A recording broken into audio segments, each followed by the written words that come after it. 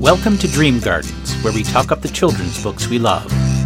My name is Jody Lima, and on this twice-monthly podcast, posted on the first and third Monday of each month, I interview other kids' books enthusiasts about their own favorite children's books. Today I'm going to be interviewing Jessica Vitalis, and we're going to be talking about her debut middle grade novel, The Wolf's Curse, which just came out this last year, September 2021. And we're going to be talking about that book as well as her own favorite book for young readers, Kit's Wilderness by David Alman. But first, I'm going to start with a brief conversation I had with Dwayne Millard, who is Senior Vice President of Family and Community Engagement at Scholastic. And we're going to be talking about this year's World Read Aloud Day.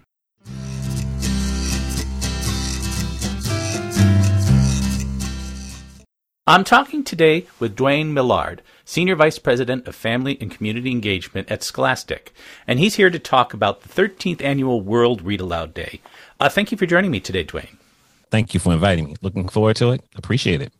Now, I've done this for the past couple of years talking about World Read Aloud Day, but for those listeners who maybe are not familiar with it yet, can you talk a little bit about what exactly is World Read Aloud Day?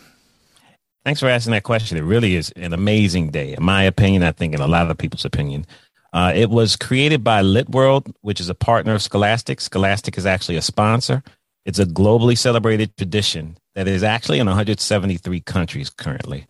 It is formally this year going to be on Wednesday, February 2nd, 2022. World Read Aloud Day has been in existence for 13 years. The goal is it calls attention to the importance of sharing stories. We invite participants to come and share stories and pair, find buddies, find partners, and it's really about reading aloud. It is a moment to remind us the powerful way that sharing stories affects kids, families, schools, communities, and a sense of togetherness. What is it about those sharing of stories, this reading aloud, that's so important, not just for, promoting literacy, but also to sort of build those connections that we want to between people? No, that's a great question. So, people often think of read alouds in the linear perspective, meaning they think of it as a classroom instructional strategy that they remember either when they were a student or maybe they remember when they were a teacher, or thinking of it from an instructional perspective. The three-dimensional aspect of read aloud, when you really think about it, it is about a sense of belonging. It's a sense of sharing story. It's a sense of modeling. Showing basically not just modeling how to read, but modeling feelings. It's a space where you have opportunities for empathy, opportunities for debate, opportunities for understanding. And then when you really think about what is a successful adult and a successful child, it's really about the executive function skills, which is all about communication. And reading aloud and having conversations really encompasses all of that.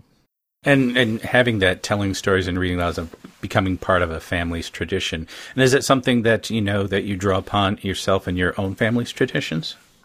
I do. So my family, we had a lot of storytelling and sharing that happened. I grew up in a multi-generational family. So most of my experiences were actually with my grandmother. And then later in life, my mother, when it came to read alouds. I had a lot of read aloud experience with my teachers in school, and that was always wonderful for the setting. But at home, my grandmother shared a plentitude of stories, read a lot of books with us when we were younger. And then my mother carried that tradition on when I was a little older, when it really was about reading to learn. And then it was really about being analytical. Thanks for that flashback, though. That's beautiful. Oh, yeah. I mean, I know myself with me and my wife's own children, just how important that reading to your children and sharing stories has helped to them to grow and also to build that sort of family bond as well. No question. No question.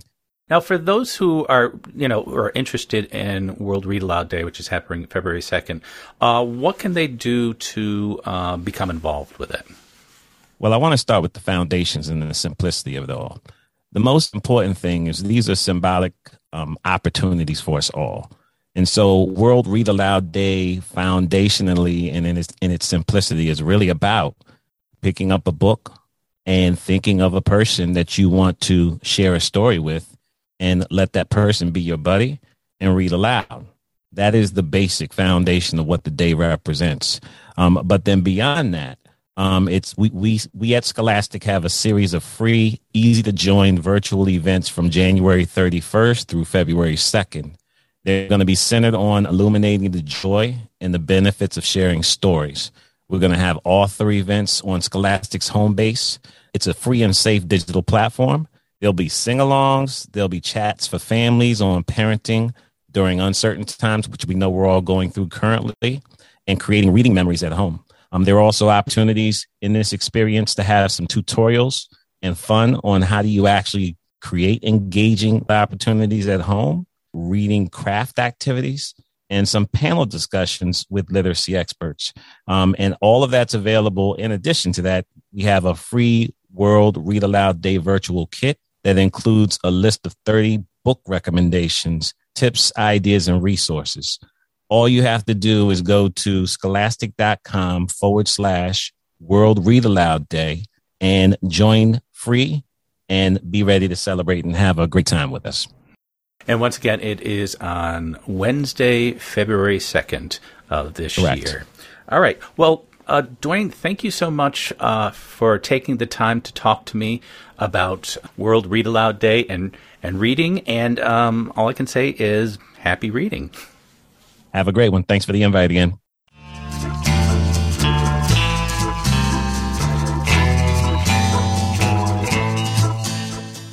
My guest today is Jessica Vitalis. Her debut middle grade novel, The Wolf's Curse, came out in September of last year, 2021. You can find more information about Jessica and her book at jessicavitalis.com. Thank you for joining me today, Jessica. Thanks so much for having me. I'm glad to be here. Now, speaking of your book, and I did have the chance to read it. Actually, I listened to the audiobook, which is really, really well done, and I really enjoyed the book. For those who haven't had a chance to read it yet, can you talk a little bit of what it's about? Sure, I would love to. The Wolf's Curse is a twist on Grim Reaper mythology where an invisible great white wolf searches for someone to take her job. But the only person who can see her is a 12-year-old boy named Gage. He actually catches the wolf stealing his grandpapa's soul and ends up vowing revenge. And then he goes on to join forces with another orphan, and they embark on a life-changing journey that reveals truths about life, about the wolf, and about death. So it's a book about death and grief, but it's also really at its core a book about hope and about healing. And what was the origin of this idea for this story? Where did you first get your inspiration from? I would love to share that. So this is actually not the book that I intended to write. What happened is I was standing in front of my bookshelves one day, and I had just finished a book, and I was just searching for inspiration, casting a net, trying to figure out what I was going to write next. And I pulled out a copy of Marcus Zusak's book, The Book Thief, which I had read many times before. It's a brilliant story set in Nazi Germany where a young girl is sent to live with a foster family. And the real brilliance in that story is that it is narrated by death. Even though I had read it many times before, there was something about that moment where things just clicked with me. And the idea of writing with death as a narrator was so exciting to me. And I really wanted to see how that would work out in a middle grade book. The problem was that I had written several dark, heavy books or manuscripts before that point. And I was really hoping to write something light, something humorous, maybe an adventure. So I decided I was going to try to do that with death as a narrator. And maybe it would be this humorous adventure where death was trying to trick somebody into taking her up. So I sat down and I wrote that story out, and I sent it off to a beta reader. And she got back to me and she said, the story's really not working. You don't have any themes in the story, and you've written about death, but there's no death in the story.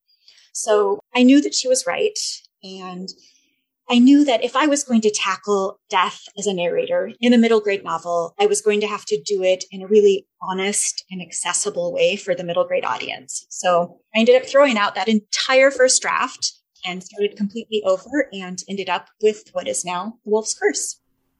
And as you mentioned, you want to focus on these very difficult subjects, grief and mortality. And you do want to be honest with middle grade readers and deal with strong emotions. But at the same time, it is a middle grade audience. So what did you have to think about as you were sort of writing and thinking about, I want to, engage the reader and have them think about these things. But at the same time, it's a younger audience of mine. So how did you sort of do that balance, I guess? Yeah, absolutely. You're exactly right.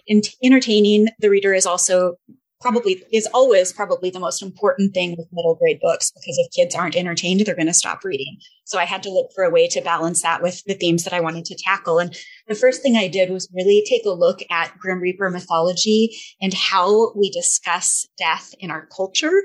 And when I started to think about that, what I realized was actually pretty disturbing. Like, if you think about traditional Grim Reaper mythology, it's this usually sort of masculine, dark, black character cloaked in black and carrying a scythe. And that's a really terrifying image for kids. And so I wanted to look for ways to sort of turn that trope on its head. And so I decided one way to do that would be through an animal. And that's where I came up with Wolf as a narrator. And I thought it would also be interesting to toy with the gender. So instead of my Grim Reaper being male, I went with a female Grim Reaper. So that was sort of the main genesis of how I decided to tackle that. And when I first sat down to start writing, the wolf just came to me and had this really snarky, sort of humorous voice that I think immediately added a lot of levity to what otherwise might have been a heavier, darker story. I think it's interesting, the choice of the wolf, because sometimes there's a perception of what wolves are, that we have this sort of scary image of them. But the reality of wolves is they can be very nurturing. And I don't know if you had that in mind in the story, that people had a fear of that, but the truth of the narrator and what they're really doing is something else. That's exactly it. And I don't know that I knew that when I first chose the wolf. The first animal that came to me had been a raven. But there were a couple of problems with ravens. Number one, ravens are black, and I was trying to get away from that trope and that stereotype that I think is very harmful for children with black skin. So I wanted to stay away from a black animal. And the second animal, or the second problem, I guess, is that ravens can fly. So if you have this Grim Reaper character that's going to steal souls or take souls, and they can just snatch them and fly off, that doesn't lend itself to very much interesting conflict in the story. So the second animal that came to mind was the wolf. The truth behind them, like you were talking about, originally people think about wolves as these lone wolves, but really they're pack animals and very loyal. So I knew that the wolf was really the right animal for my story. Now, I understand that this book has been a while in the making, so I'm wondering, what was the experience like to finally have it come out and people were reading it and enjoying it? What was that experience of having that, especially a first novel, of having that finally come out?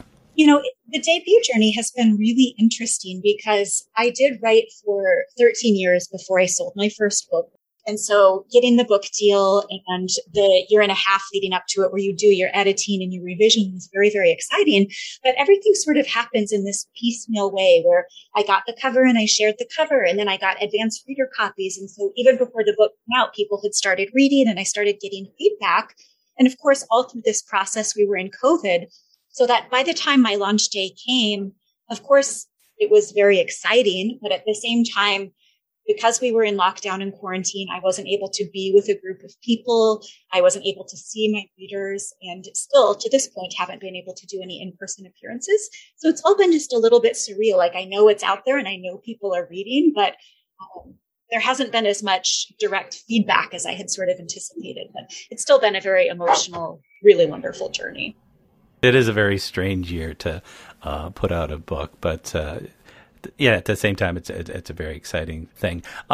So are there so you've got the first book out there. Are there other things in the works for you that are either working on or coming up that you can share? There sure are. Or talk about. So the one that I can talk about at the moment is I have a standalone companion novel to The Wolf's Curse that will be coming out on October 25th. So it is set in the same general world, but it has a completely different country with completely different magic and completely different characters. So this book is called The Rabbit's Gift, and it's based on the French version of our stork mythology, which is that babies are actually born in cabbage plants. And instead of being delivered by fairies like they are in the French mythology, in my book, they're delivered by rabbits. I've never heard that. That should be very interesting. And is there a time frame for this yet, or is that still up in the air? It comes out on October 25th. Oh, October 25th. Okay, something to look forward to. In the meantime, can you share part of the Wolf's Curse with us? I would love to do that. I am going to share, actually, it has a very short prologue that really gives you a flavor for the overall themes and feel of the story in the wolf's voice that is real fun. So I'm going to start with the short prologue. It starts, "To be perfectly honest, I'd rather you walk away now. Life is hard enough without adding death to the mix. Besides, your precious time is better spent doing something else. Wouldn't you rather be fetching water, hanging the wash, picking lice from your hair? I see that you are not to be put off. In that case, we need to get a few things straight. First, I'm not a beast, a monster, or the devil. I'm only a tired wolf in search of relief. Second, I exist in the shadowy space between this world and the next. I slip between the two, doing things, seeing things, knowing things you will likely deem unbelievable. Finally, you must understand that it's not myself I'm trying to save, or at least not only myself. Still determined to come along? Fine. But I warn you, the path ahead isn't easy. It will be filled with darkness and despair, and you will almost certainly regret your decision, just as I regret mine."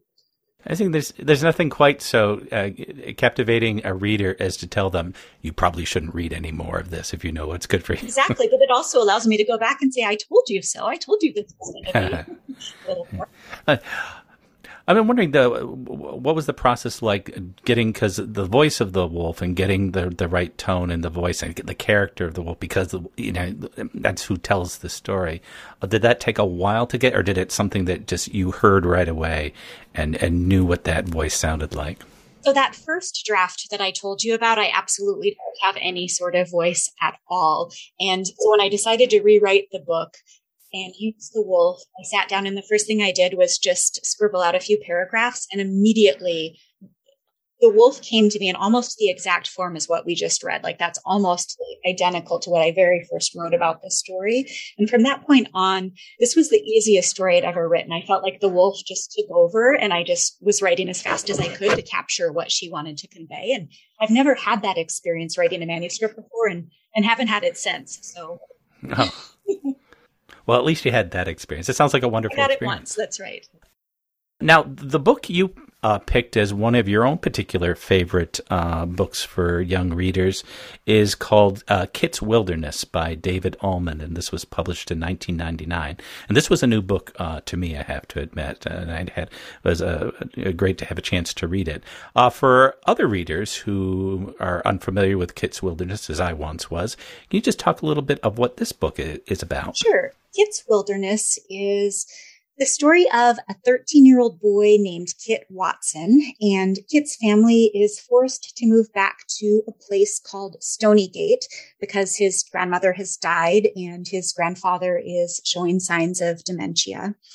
Stonygate is a former mining village, and even though the mining has closed down, it's really shaped several generations of families, including Kit's own. Kit meets another boy in town by the name of John Askew, and Askew is generally a troublemaker. He leads his small kids in a game called Death, where they all go down into an abandoned mining pit, and they play what's essentially a game of spin the bottle, only they spin a knife, and the person who is chosen has to stay behind in the pit in the blackness while the rest of the group leaves. And they believe that the person dies, and after some time they come back to the surface and sort of report to the group what it was like to die. It seems like a harmless game, but it turns out that Kit and Askew can actually see the ghosts of the children who died down in the mines in the generations before. When did you first come across this novel, your first encounter it? So this novel is really beloved to me because it really is the book that set me on the path to writing middle grade. It was in 2008, I believe. I had decided that I was going to finally try my hand at writing a novel, and I kept writing picture books, and every picture book I took to critique group, they told me, that sounds like the first chapter in a middle grade novel. But I had toddlers and infants at that time, and I was reading picture books. I hadn't read a middle grade novel since I was in middle grade, essentially. So I went to the library and I looked up middle grade novels and thought, well, I better refresh myself. I better figure out what they're talking about. Why does my writing sound like these middle grade novels? And this was the first book that I picked up. And I was just absolutely blown away because I read prolifically as a child. I read everything I could get my hands on at the library. And I loved books, but my memory of middle grade books, certainly there was a lot of great literature. There was, of course, Judy Blume and Black Beauty and Roald Dahl and all those sorts of things. But as an adult, I didn't remember having the experience of ever read anything quite like Kit's Wilderness because it's so literary and vivid and dark, but also so true and so emotional. And I didn't know it at the time, but Kit's Wilderness is actually upper middle grade, which wasn't really a thing when I was a kid and when I was a reader. So as soon as I put this book down, I remember very clearly the thought crossed my mind that this is exactly the kind of books that I want to write. Yeah, it sort of fits in that sort of strange place between middle grade and YA, sort of books like this and The Giver. It can go either way.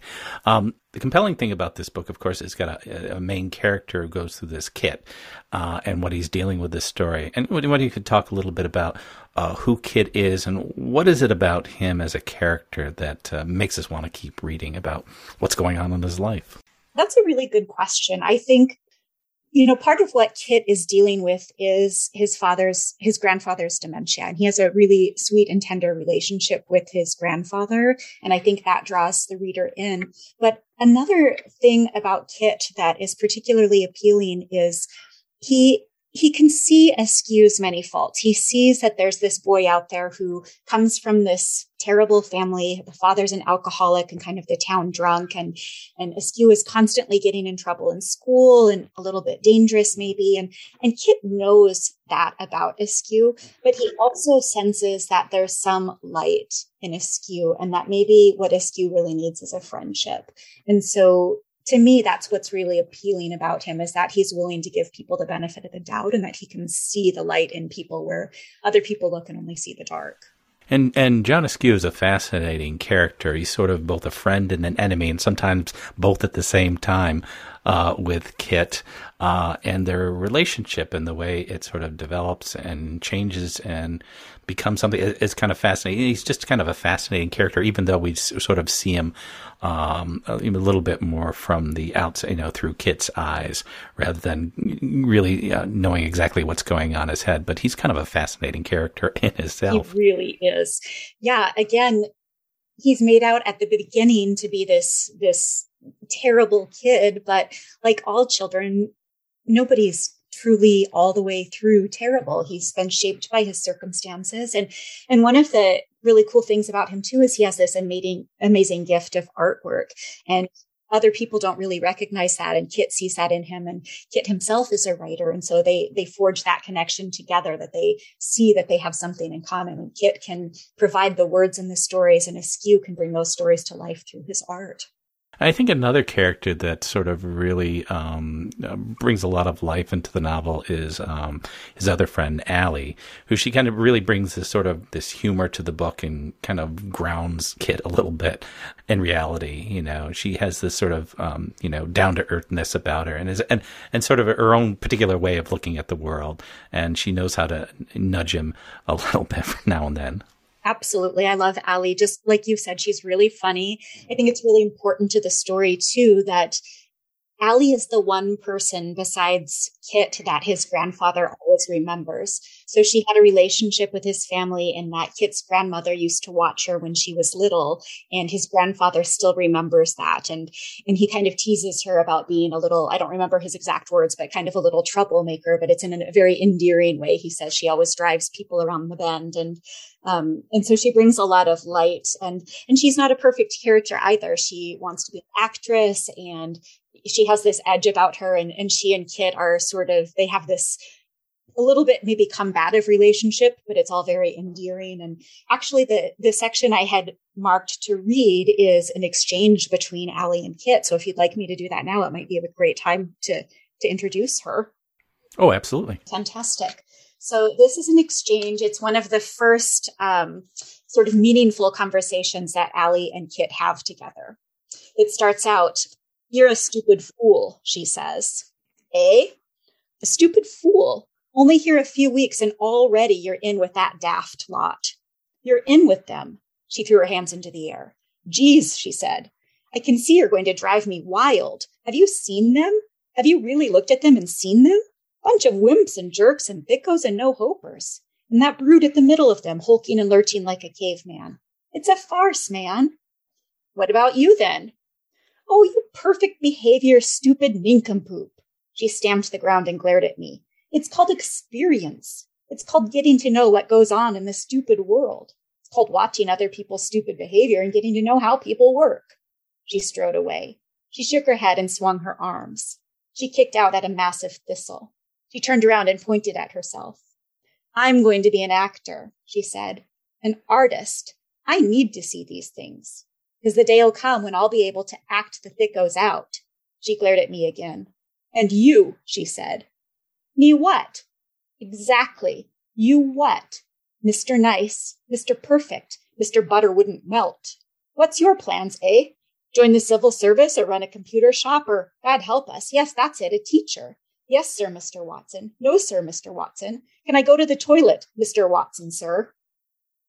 So that just gives you a little bit of the flavor of their relationship. That's how it starts. And that's how it continues, honestly, but a real affection develops between the two of them. And so she just adds a lot of humor to the story, sort of telling it how it is.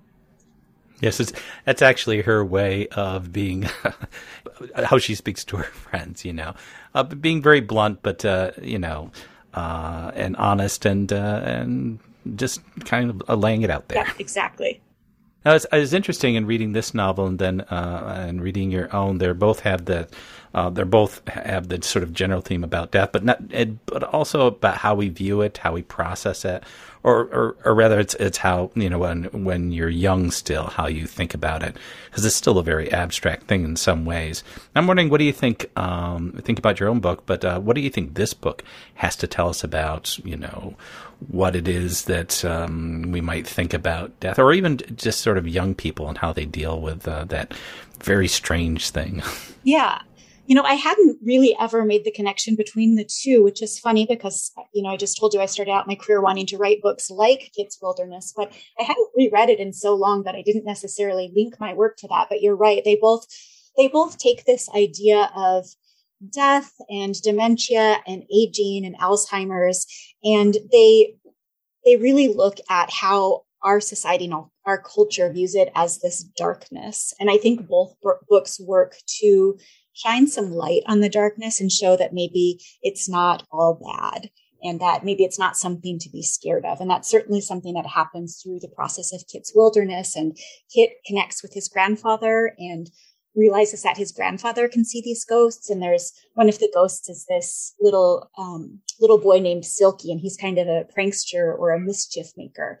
And throughout the story, grandfather kind of disappears into the darkness and comes back to the real world. And I think watching him go through that process and Kit observing him go through that process sort of helps take away the sense of fear, because he realizes that his grandfather wasn't really scared of going to that place where maybe we don't understand. And I think that's why the book is titled Kit's Wilderness, right? It's sort of a metaphor for death, the wilderness, what a lot of people think of as the dark, but maybe it's just the unknown and maybe it's not quite as dark as we think it is.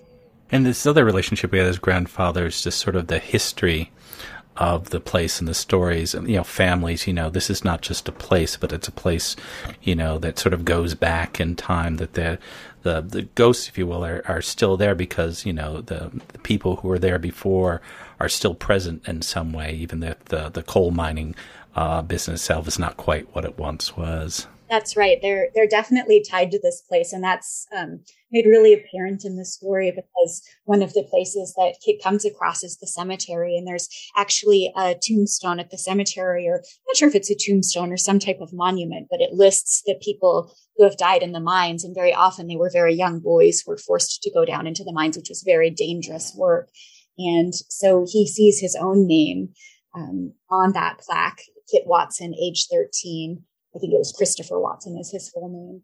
And then he also sees John Askew's name, age 13, and those were their ancestors. And so there's this sense that they're all connected. And this story was almost inevitable in the way that they're all tied to these ghosts and the land and the pits and the way that it impacted their families.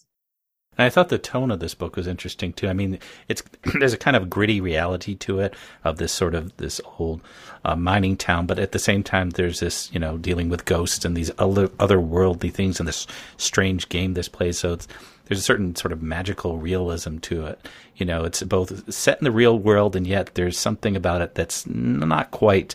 That's a little bit off about it as well, if you know what I mean. That's exactly it. And I think that's what's so intriguing about the story is the author does such a fantastic job with the setting and the atmosphere and the characters. It really feels like a real place. Like this is some place that I could get on a plane and go visit. And yet there's all these magical and dark and sort of mysterious and creepy threads that run through it that still feel believable because of the way he's threaded it all together. It's just, to me, it's a real masterpiece. I think it's just a gorgeous story.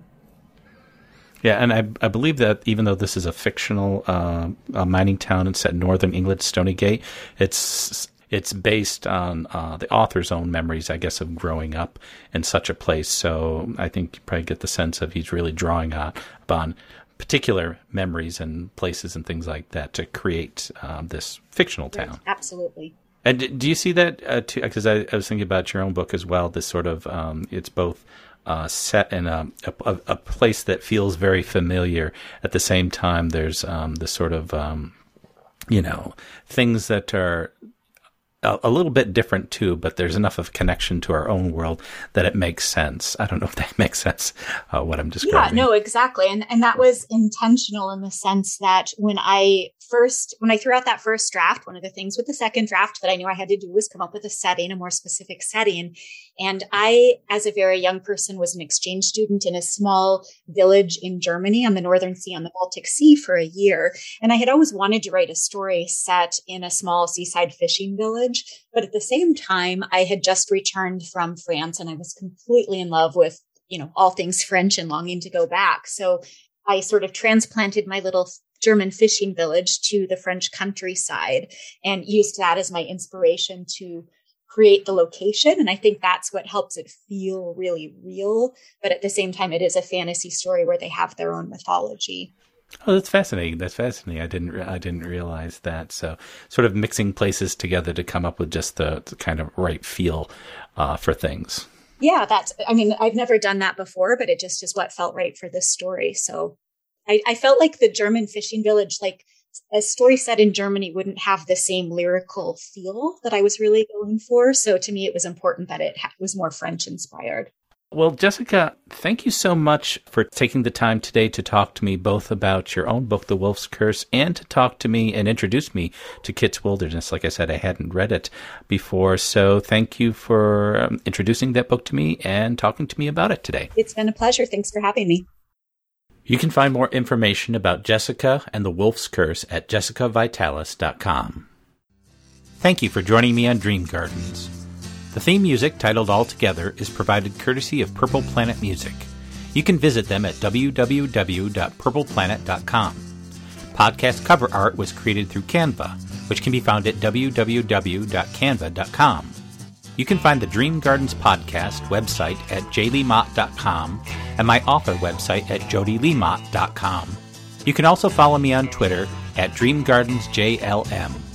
The Dream Gardens podcast is available through iTunes, Stitcher, Spotify, or wherever you get your podcasts. If you like what you hear, please comment, share, or subscribe. And until next time, keep dreaming, keep growing, and keep reading.